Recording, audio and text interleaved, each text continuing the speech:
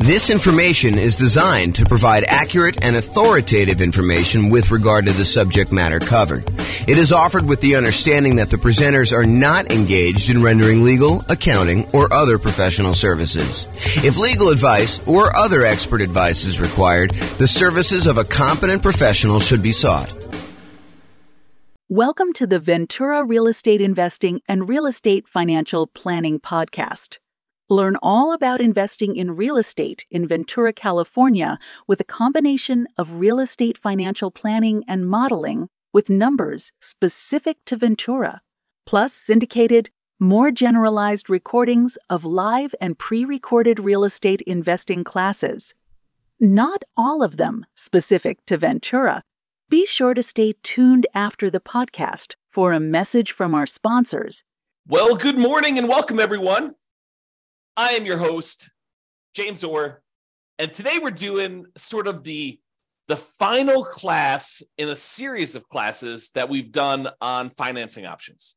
Today is sort of the catch-all for all of the additional financing stuff that we haven't covered so far to date.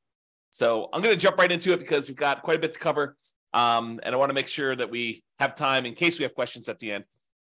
So historically, this is a chart from the 2022 National Association of Realtors profile of home buyers and home sellers. And this chart shows you what percentage of all the buyers used what type of loan. So of all the buyers, 62% of the buyers that purchased the property in 2022 from their survey used conventional financing.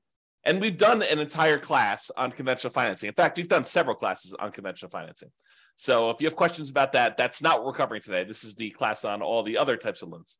But 62% of them used conventional financing. 17% of all the buyers used FHA financing. And we've done a separate class on FHA financing. The 3.5% down option for being able to buy properties, single-family homes, duplexes, triplexes, fourplexes, that's FHA.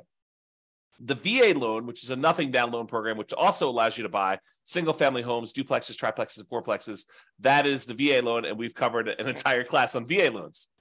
5% of the buyers didn't know the type of loan that they got, which honestly is not that surprising. I was surprised that the larger percentage knew what type of loan they got.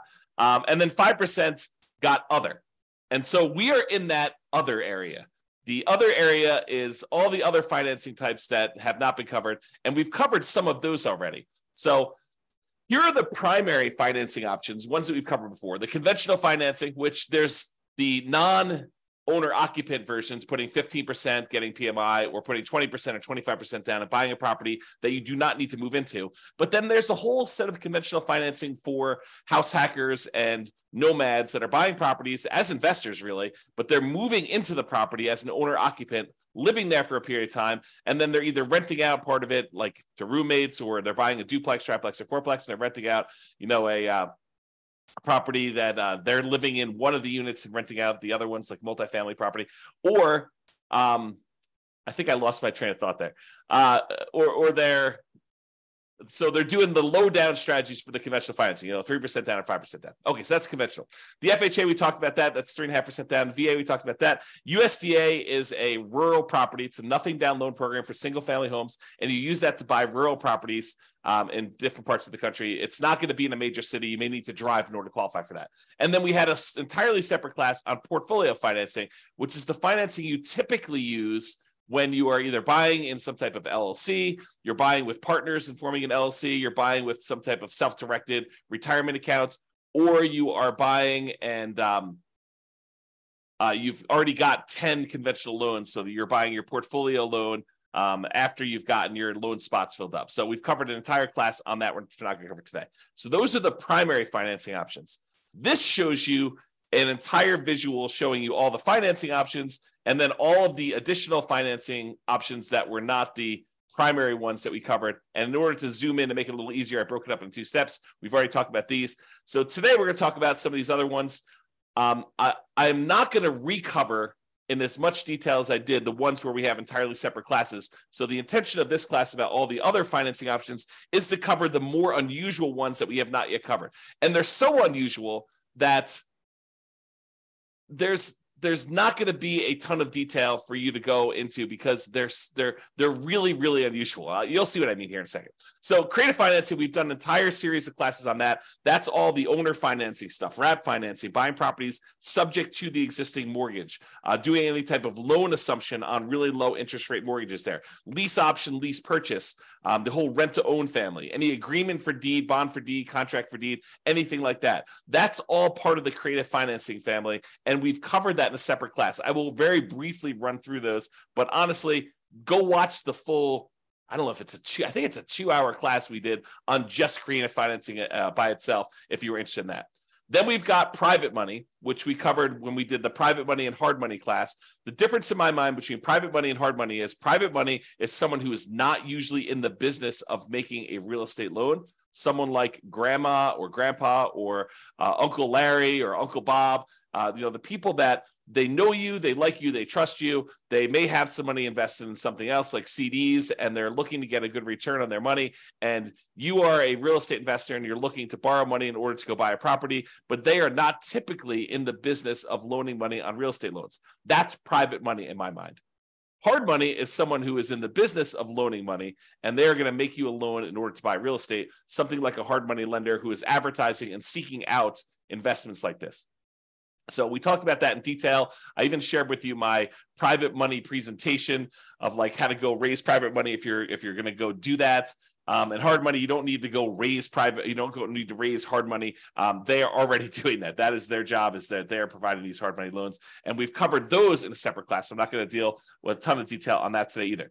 One thing that we haven't covered super recently, but I have an entire class on as well, is the home equity lines of credit. So using your HELOC, home equity line of credit, in order to borrow money in order to acquire additional properties or buy them outright. So for example, you own your own home, your primary residence free and clear, and you want to go buy a rental property. One could, if they were so inclined, actually do a HELOC on their primary residence, use all the money from that in order to buy the investment property free and clear. So basically, they're transferring a loan, they're putting a HELOC on their primary, and they're using that to buy the property outright. Or they could use that as a down payment in order to buy another property as well. So you don't need the whole amount of money, but you could use it and still be leveraged on the invested property. So we'll talk about HELOCs a little bit, although I do have a separate class on that as well. I do not have a separate class on life insurance, so we'll talk about that today. I do not have a separate class on buying properties cash, although I take that back, because yesterday I did a class on how much faster it was, in some cases, for you to actually pay cash for property. And I know that blows people's minds because it blew my mind yesterday when we went over the class. But basically, we showed that in some markets, it actually is faster for you to take all the extra time, that significant amount of extra time in order to buy a property, all cash, instead of buying properties with 5% down as a nomad and doing that strategy. So that was super interesting, I think, to see how significant that was in certain markets.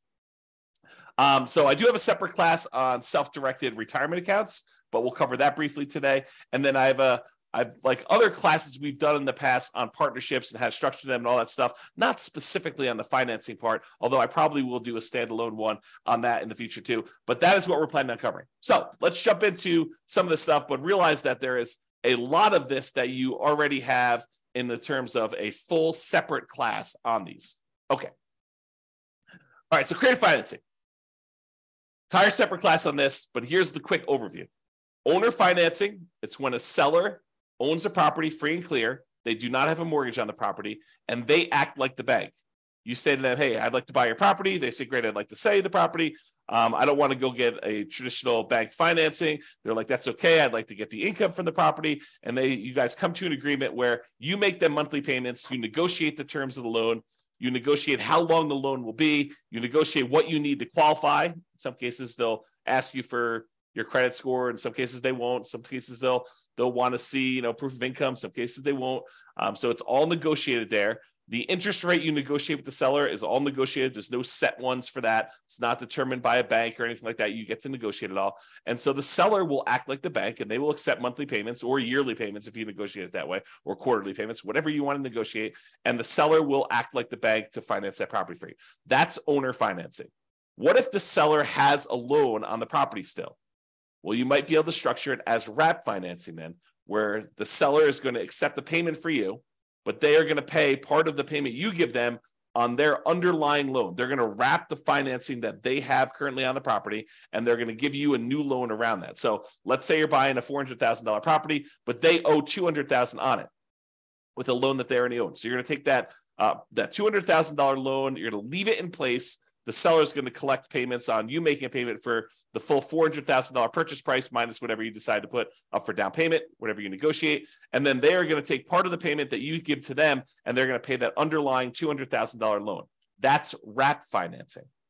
Loan assumption is when you're going to formally go to the bank and you are going to formally assume, you're going to apply and take over full responsibility for a loan that the seller already has. So, for example, the seller, a couple of years ago got a really, really good FHA loan, and you come in and you want to buy that property from them. You can formally go to the lender that has that loan and tell them you would like to formally assume the FHA loan. And they will have you fill out some paperwork. They may have you pay a fee, and then you take over their FHA loan with their old interest rate, which is probably attractive compared to what you can get today. The tricky part about doing loan assumptions in today's market is, in a lot of cases, not every single case, but in a lot of cases, the seller has acquired a property where they got their loan a few years ago, and the property values have gone up very rapidly since then. So they may have some equity that you may need to negotiate in some form or pay them in order to be able to formally assume their loan. Okay, so that's the loan assumption. That's part of the creative financing. Then there's the whole rent to own, lease option, lease purchase family, which is you agree, you go to a seller. You go to usually to a landlord who's renting the property, although it can be to a seller, and you go to them and you say, look, I realize you're renting this property. I would like to rent it from you, but I would also like to be able to buy it from you. They're like, that sounds good. Why don't we go ahead and do this? We will structure a lease agreement, and I'll give you an option agreement to be able to buy the property. And so now you have a lease agreement in place with also, in addition, an option agreement in order to be able to buy the property for a certain price at a certain date in the future with certain terms. And so basically you structure this. That's a lease with an option. Or you guys can come to an agreement and have the attorney say to you, hey, look, why don't we do this as a lease purchase? We'll have a lease agreement in place, and we'll have a purchase contract that's good for a year or 2 years or whatever it is. And so now you have a lease with a purchase contract, which is a lease purchase. So that's the whole rent to own, lease option, lease purchase family, if you want to structure it that way. Then there's the whole agreement for deed, bond for deed, contract for deed, installment land contract. You could think of this almost like your car financing, where you don't technically own your car until you've made all the payments as agreed. That's this version for house. You have an agreement with the seller that says if you make payments over a certain agreed upon period of time and you pay off the full amount of the property, at the end of it, they will then give you a deed for the property. It's different from owner financing. That owner financing, you have a deed that you get immediately, but then there's usually either a mortgage or deed of trust that says if you don't pay, then the deed can be pulled back. You can have a foreclosure and the deed can be pulled back to the seller. So with an agreement for deed, the seller holds the deed until the very end. So some type of either installment land contract, agreement for deed, bond for deed, contract for deed. And then the last one is subject to. So the seller has a loan on the property and they agree to deed you ownership of the property, and you agree to start making payments on their underlying loan. That's subject to. Okay, so that's the whole creative financing family. Go watch the 2-hour version of that class for a lot more detail on that. But that is one of the other financing options that we have not talked about. Well, I guess we've talked about it in a separate class. All right, let's now talk about some private financing. And again, we have an entirely separate class on private financing and owner financing where I give you some of my private financing. I think I give you my private financing report that I would use when I'm sitting down talking to somebody who is maybe interested in loaning money. You can look through that. Do not copy mine, please. Go ahead and use it to get some ideas and then make your own. All right, so private financing. We don't usually use private financing for nomads or house hackers. This is usually, like investment properties that you're not moving into, although you could, I guess, in some really rare cases, get grandma to loan you money in order to do a nomad property, but it's highly unusual. Most cases, we're actually using some type of conventional long-term financing on those. So private financing, as I mentioned before, this is friends and family. It is not someone who's in the business of making loans. So to go to somebody and say, do you know somebody who's doing private financing? That's not how you do this. What you're really asking them is, do you know someone who's a hard money lender? If you want to do private financing, you got to go talk to them individually. at Thanksgiving dinner, you tell grandma what you're doing. She's like, I got this money sitting in the CD. Why don't we do something together? You can say, that sounds like a great idea, grandma. Let's work together. And you can loan me the money. That's private financing. Or you're at work and you're telling your buddy at work, hey, I'm doing these fix and flips and, I'm borrowing money from this guy and he's charging me 15%. And the guy's like, hey, 15%, that sounds really good. I said, yeah. He's like, hey, I'd be willing to do it for 12% or 10% or 8% or 7%. And so you end up talking to your buddy at work and your buddy at work's got some money that they want to get a return on. And you guys work together to structure that, usually with the help of an attorney structuring the paperwork for the first time or two. Okay. So private financing, more flexible than banks and can be much faster to close. The relationship is really important. It's actually critical in this case. It still requires a good financial statement because grandma's going to want to know that you're solvent, right? She's probably not going to take a risk if, you're not paying your other bills. She may, but probably not. And then it's typically, the range that you're able to negotiate is completely up to you and what you and grandma or someone else decide. But I would say it's typically in the 4 to 8% range right now. Can be a little bit higher, can be a little bit lower, depending on your relationship with the person and what they want and need. Okay, so that's private financing. Hard money, entirely separate class on this. Don't usually use this for nomads or house hackers because the hard money lenders are not usually willing to make consumer loans where you are moving into the property. They usually only want to make commercial loans where you are not moving into the property. So they'll do loans like stuff on fix and flips, or if you're doing some type of like BRRRR strategy where you're buying a property, you're rehabbing it, you're getting it rented out, and then you're refinancing it at this point, probably a year later. That's the new rule for doing BRRRR. So you're probably doing that and you're using a hard money lender for that kind of 12-month period in order to do it. So typically for a fix and flip or fix up refi strategy, the BRRRR strategy, it's often shorter term loans. If you're doing a quick fix and flip, sometimes it's as short as 3 months. Most of the time, it's going to be a little longer than that because it'll take you some time to do the fix and flip and then also to market the property and get it closed. So oftentimes it's probably more in the 6 to 9. And then if you're doing the BRRRR strategy, it's going to probably need to be 12 months at this point in order to get you your kind of like money out financing thing where you actually get and replace the hard money loan. The property is going to be really important to the lender. Does it support the loan? Are you able to buy it at a big enough discount where it supports this type of loan? Most of the time, a lot of these lenders are going to go to like 70% loan to value, loan to after repaired value. And so you're able to buy a property at a big enough discount. A lot of times you'll be able to do this as a nothing down loan program. More often than not, though, I think you're going to find that you're going to need to bring some money to the table, if not for the purchase, then for the fix up part of the process as well. It is possible you could do it as completely nothing down, but it is tricky to do. You can do it, but it's going to expect a lot of hard work and jump into a lot of hoops and trying to find the perfect property, the perfect lender, the perfect situation where you're able to do that. This business of doing fix and flips is a lot easier if you have some of your own money. That's another way of saying that. The borrower will typically be screened thoroughly as well. So a lot of folks think, I'm going to go do fix and flips because I've got bad credit or no credit. And, I want to get started in this real estate investing. And this is a way for me to build up my down payment and then build up my credit while I'm doing that, pay off some old debts I've got, clean up my credit and be able to get a property where now I can go buy long-term buy and hold properties. So they think that going in and doing like fix and flip and doing hard money is the way to go. But oftentimes the hard money lenders, not always, but I would say the overwhelming majority of times, the hard money lender is going to want to look at you as the borrower as well.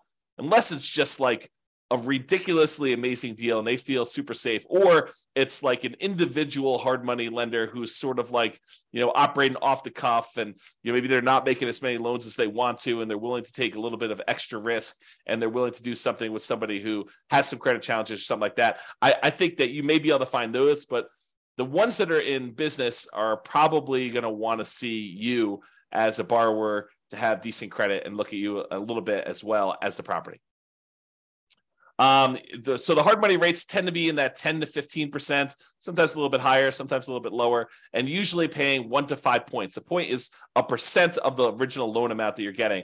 And so they may charge you, 2 points and 15% or something like that in order to do it, which means you're going to pay 2% of the initial loan as a fee in order to get the loan. And then you're going to pay 15% per year interest on that. So if you only hold it a half year, you're only paying half of that. But if you fold it the full year, you're paying 15% of the original balance.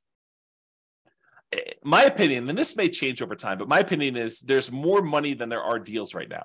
And this can change over time sometimes. And it's also market dependent. There's some markets where there's plenty of deals. There's some markets where the market's still really hot and we're still seeing high demand for properties. And it's hard to find deals where you can buy them at big discounts, especially when there's not a lot of inventory and a lot of people still want to buy houses. So just be careful about that.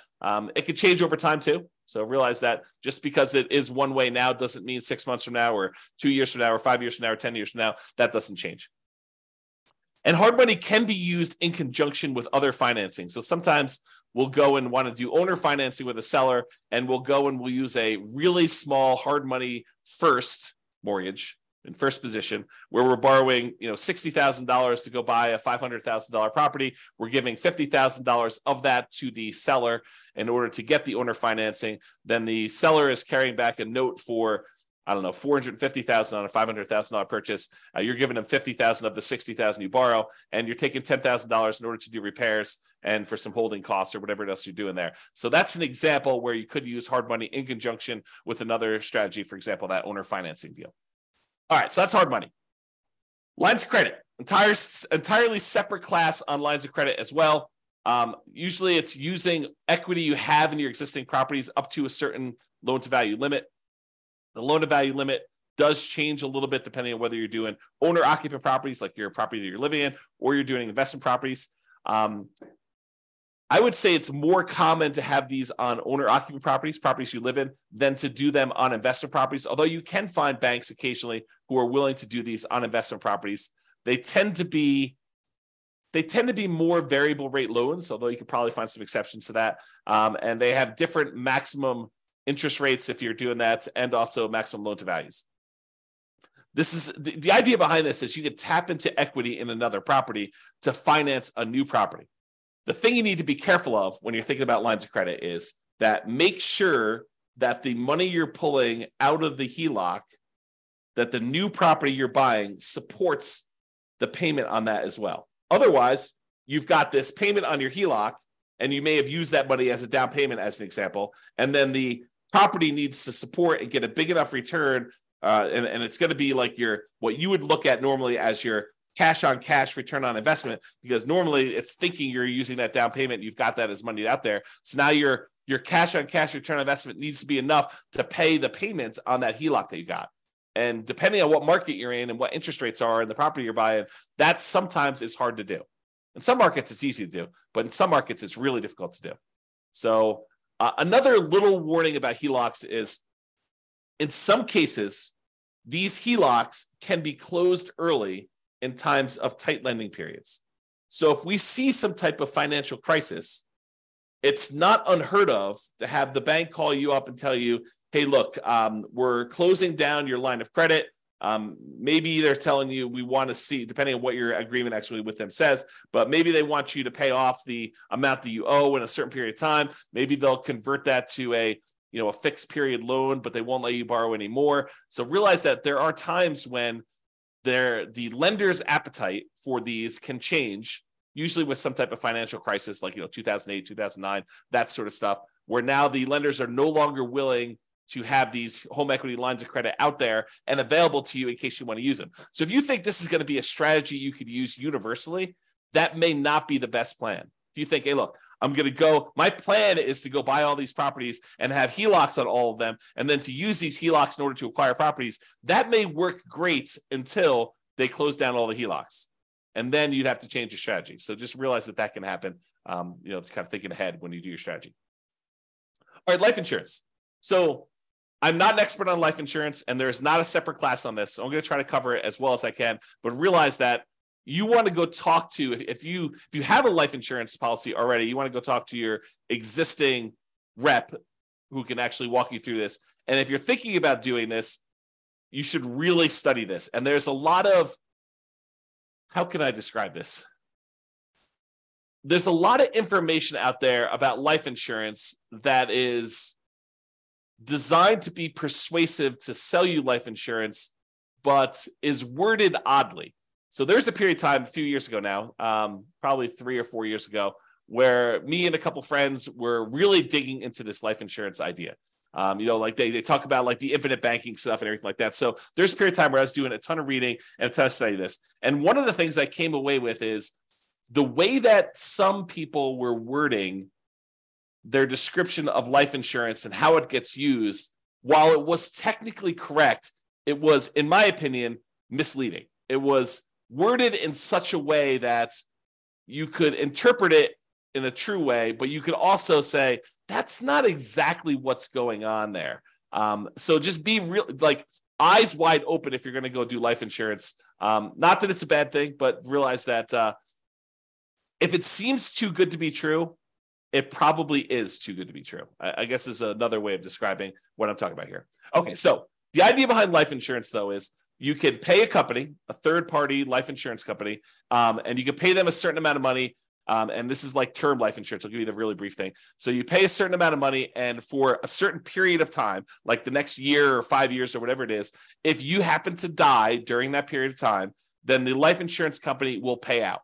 So, for example, maybe you pay in, I don't know what the numbers are, but let's say you pay in $1,000 a year for the next 5 years. And if you die at any point during the next 5 years, they will pay out, $1 million. I don't know if those are the exact numbers, but the idea is you pay in a certain amount of money and they pay you out a certain amount of money if you happen to die during that period. And there are usually some exceptions, like, if you die in within the first 3 months of the policy and it was, by your own doing or something like that, then they may not pay out. So there's usually some type of carve out for this type of stuff. So for life insurance.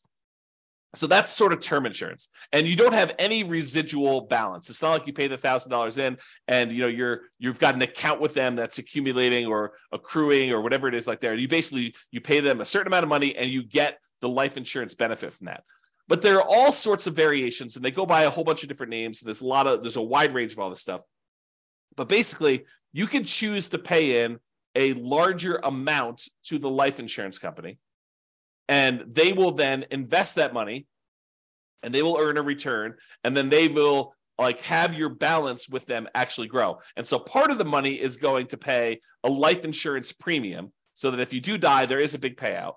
But in addition to that, you're paying more than the amount that you would need to have paid just to have gotten that life insurance benefit. And then they're taking part of that extra money and they are investing it on your behalf. And so what are they investing in? I don't know. You can go look up their kind of guidelines exactly, but a lot of times they're investing in stuff like stocks or bonds or other investments that they might have. And in some cases, what they're doing is they're taking the money that they have and they are loaning it out to the actual holders of the policy.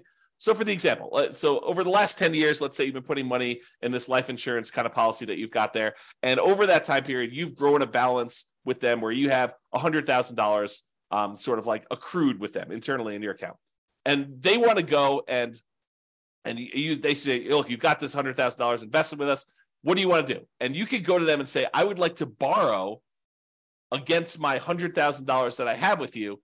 And then they will loan that to you and they will charge interest to that. And they may not charge you the interest directly. They may sort of do some accounting where maybe there's payments on it, maybe there's not payments on it. You really need to go talk to your policyholder as to what this might work like. But realize that any interest you're paying it to yourself instead of that money growing in whatever it is there. So that's sort of the idea. So you're really just, it's sort of like a weird savings account with some additional tax benefits and maybe some of the policy itself going to some life insurance. They get all complicated. There's lots of variations on them. So go do that. So the idea is you may decide to pay into this life insurance policy and have this be an investment vehicle. And then you could borrow money from this in order to purchase rental properties or do something else, whatever you really want to do. It's up to you as to what you can do there. And just make sure that your property can support any additional debt or interest payments that you're accruing or that you're actually having to pay by doing this life insurance policy. I'll make one other point about this life insurance. Really, you should dig in if it's something that's of interest to you. But the thinking of this is this. If you're going to go hire a third-party company in order to take this money and invest it on your behalf, they're going to go buy stocks or bonds or whatever they're going to do. Realize that they're not usually giving you the exact return that they're earning. And they may charge you some type of admin fee, or they may say, we will, you'll get 80% of it, or you'll get something. So really, they can structure it lots of different ways, but they're having to profit to run their whole organization from the money that you have invested with them. So it's not like you just take the money and you invest it directly and you get to keep 100%. They're usually taking the money and they're investing it and they're charging you some type of fee in order to do that. Okay, that's enough being said about life insurance. Let's move on. I was talking about self-directed retirement accounts. And there's an entire separate class on this.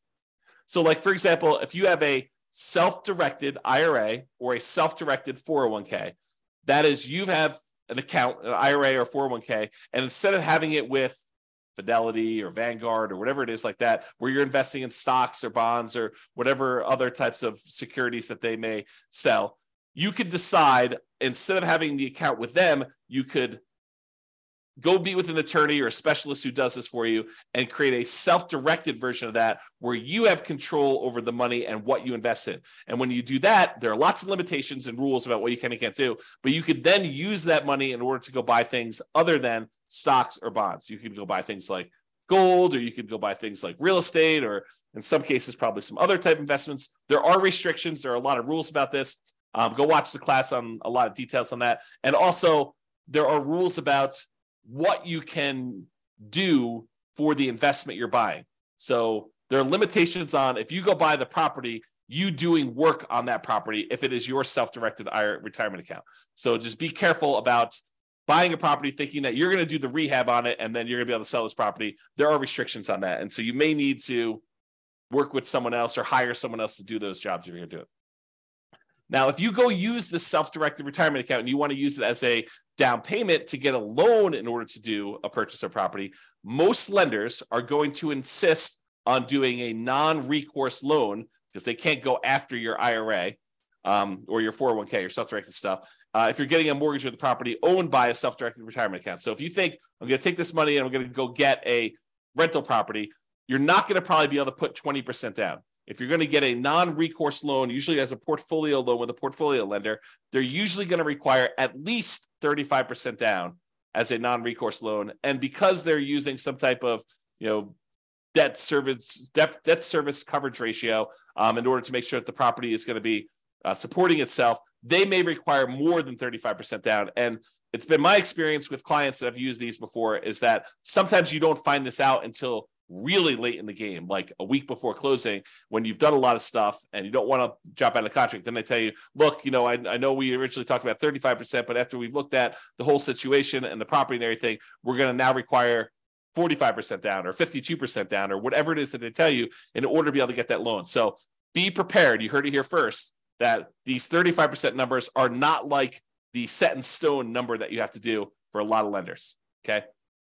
When you get these type of non-recourse loans, if you're getting like 30-year financing, in most cases, those are going to be some type of adjustable rate mortgage. They're going to be variable.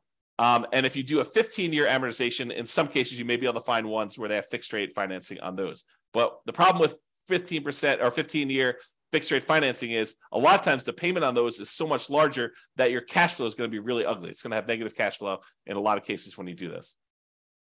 Now, there's sort of like this weird, I don't know if it's a trick, but some lenders consider you funding an LLC from your self-directed IRA or self-directed 401k as different than the self-directed IRA or self-directed 401k being the owner of the property and investing directly. So, for example, you have a buddy who also is interested in investing in rental property. You guys decide to form an LLC together. And you guys get together and your self-directed IRA is going to be the one that wants to fund the deal. So the self-directed IRA takes let's call it a 50% ownership interest, could be whatever you decide, but it takes half ownership interest in the property in exchange for providing, in this case, let's call it 20% down. And then your partner, your other investor buddy, is going to be the operating person in the agreement. They're going to go find the property. They're going to do all the work on the property. They're going to manage the property. They're going to do all that in exchange for their half of the deal. You guys are going to go out and buy a property. And for some reason, a lot of these portfolio lenders, when you're going to go form an LLC that has the self-directed IRA just being the funding partner in the LLC, they see that as different than your IRA owning the property directly. And there's probably some good reasons why, right? But then your other partner is going to have to sign on the loan. They're going to be personally responsible. They're going to be a personal guarantor on that loan. And then your self-directed IRA is going to provide that for 20% down. So instead of having to put 35% down, if your IRA owns it directly, in this case, because you formed an LLC with someone else, you're not going to be able to do this with you. You're not going to be able to partner with your LLC, is my understanding. You're going to need to do it with someone else. They will be able to personally guarantee the loan, and you will be able to do it with 20% down. So that's a kind of way to do it. Again, talk to a professional, specialize these in details, or go watch the 2-hour class to get some insight before you go talk to your guy. All right. Couple more. Cash. So yesterday, just happened to teach a class on this. We talked about, and there's lots of variations on this, but yesterday we talked about if you're doing the nomad strategy of buying a property as an owner occupant, 5% down, moving into the property for at least a year, living there for a year, then after you're done living there for a year and saving up your next down payment, you convert that one to a rental. You buy your next property 5% down, you move into that when you live there for a year, and you repeat this process until you have as many rentals as you want to acquire. So using that strategy compared to somebody who is moving into a property, living there, and they buy their one owner occupant property first, and they stay there forever. Then they start saving up using the same savings rate as the other person was for doing their nomad. So it's not a huge savings rate, but taking what seems like forever to save up to the point where you have 100% of the purchase price of the property you want to buy, and then buying a rental property, not moving into it, but buying a rental property, all cash. Then you take all the savings you have from your regular job and any positive cash flow you have from this free and clear rental property, you use that to save up and buy another free and clear property with that thing. It turns out that in some markets, that is actually faster, saving up and paying all cash for properties, than doing the nomad strategy of buying 5% down properties and acquiring that way. It depends on the market.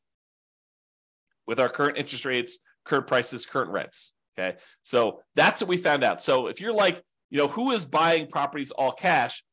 In some cases, it's actually faster for you to be financially independent, for you to do the cash strategy versus doing financing. And I'm sure in the future, I will also do comparisons doing, 20% down versus paying all cash, and 25% down versus paying all cash, and maybe even 50% down, like 5-0 instead of doing all cash. I'll go do all those strategies, and I will show you how. And sometimes it's more effective, faster to do it other ways. And then I also yesterday looked at risk, which one is more risky. Turns out when you do financing, it is riskier. And then also how that impacts your net worth. And in a lot of cases, doing the ones where you finance properties gives you a higher net worth, although a lot of times you become financially independent where the income from your properties and your other investments actually exceeds your personal expenses faster by doing the all cash strategy. So you have conflicting goals. If you really want highest net worth, maybe you still do financing. If you want to be financially independent fastest, maybe you do the cash strategy. So it's really interesting how that varies depending on market to market. Go watch the class. I think I posted it to the website yesterday, or it'll eventually be on the podcast too. So, okay. So taking with cash, sometimes taking the significant extra time to save up to pay all cash for properties can still be a very reasonable strategy in some real estate markets. So you may think to yourself, it's going to take me whatever it is, 15 years to be able to save up to buy one property for all cash. But once you get there, maybe that is a third of the amount you need in order to be financially independent. And then you could buy your next property a lot faster because the savings you have from your job and all the cash flow you've got from that free and clear property mean that you could buy your next property in a third of the time or half of the time or whatever it is. And then when you've got two free and clear properties, the amount of time it takes to buy your third property is like almost zero, right? Because you've got all this money, not zero, but it gets really, really fast as you get more and more of these versus buying a property where you have very little cash flow. And then you buy another property that has very little cash flow. You still have very little cash flow, even though you have two properties. Okay. And as an aside, there are versions of this strategy where you buy a whole bunch of these relatively small cash flowing properties, more than you need. Like let's say you buy 10 and then you let the equity in the properties grow up so that you can then sell off half of them or a third of them and pay off the remaining ones to get to the point where it's free and clear. And that may be the fastest strategy of all. We have to go look at that and model that and see. And I've done some modeling on it and you can go look on the website to see it. So if you want to see some of these variations, how they compare, you can go to the realestateFinancialPlanner.com/model and look up a lot of these modelings for like 305 US cities. Okay. So that's cash. Partners. Now that we've covered like all the conventional primary strategies, conventional FHA, VA, USDA, portfolio loans. We've covered all the creative stuff, covered the private money, hard money, portfolio loans, HELOCs. Like we covered all these different things. Now it's time to talk about partners because partners is really you relying on someone else to use one of these other strategies, right? I mean, they're going to get the money from somewhere. Either they've got cash or they're going to go get a private money loan, or they're going to go get a hard money loan, or they're going to get a portfolio loan, or they're going to use a HELOC on their own property, or they're going to use their life insurance or their self-directed retirement account or whatever. And so the idea is that partners is really just meaning you're not the one getting the loan. You may go find the deal. You may decide you're going to be the one managing the deal. You're going to go do all the work and the heavy lifting, and your partner's going to come in and they're going to use their HELOC or their life insurance, or they've got a private money grandma who's going to loan them the money, or, they're going to go qualify for the hard money loan, or they're going to, or maybe you're the one that's coming in as a partner and you're doing creative financing deals and you need someone to come in with some cash. Like, there's all sorts of variations on this, but realize that it's really all the stuff we've already covered. It's not something new. Okay. And just be careful if you do partners. If you sign on the loan with your partner, this typically does count as a loan spot for everyone that signs. So if you go decide, hey, look, we're going to do this partnership, and the partner's the one primarily qualifying, and the lender, for whatever reason, says, hey, why don't you go sign on the loan as well? That does count as a loan spot for you. So if you're concerned about hitting your 10 loan spots before you have to go to portfolio financing, you want to be sure that you're not going to be one of the ones signing for that loan. And it may mean that you need to structure it slightly differently. So talk to your attorney and your lender to make sure that you got that structured right. Okay? So in conclusion, you're much more likely, as I showed you at the very beginning, to utilize one of the primary financing options when buying rentals. So it's conventional financing, FHA, VA, USDA, and then other. And the other was like 5%, if I remember correctly. So 5% now, we've talked about all these other options you've got, from creative financing, private money, hard money, portfolio loans, all these other things that we've got here. Those just are that 5%. So there's a really small chance that you're going to need to use these at all. And then if you do decide to use them, this is kind of the information you've got there. So, however, there are some more unusual, less frequently used options that we've talked about that you might want to consider, as there are more unusual situations. All right. That's all I got. Any questions from the folks that are on live? Otherwise, we're going to call it here. Hope you enjoyed the kind of series on financing. Go dig into the other classes if you want details on those. Any final questions?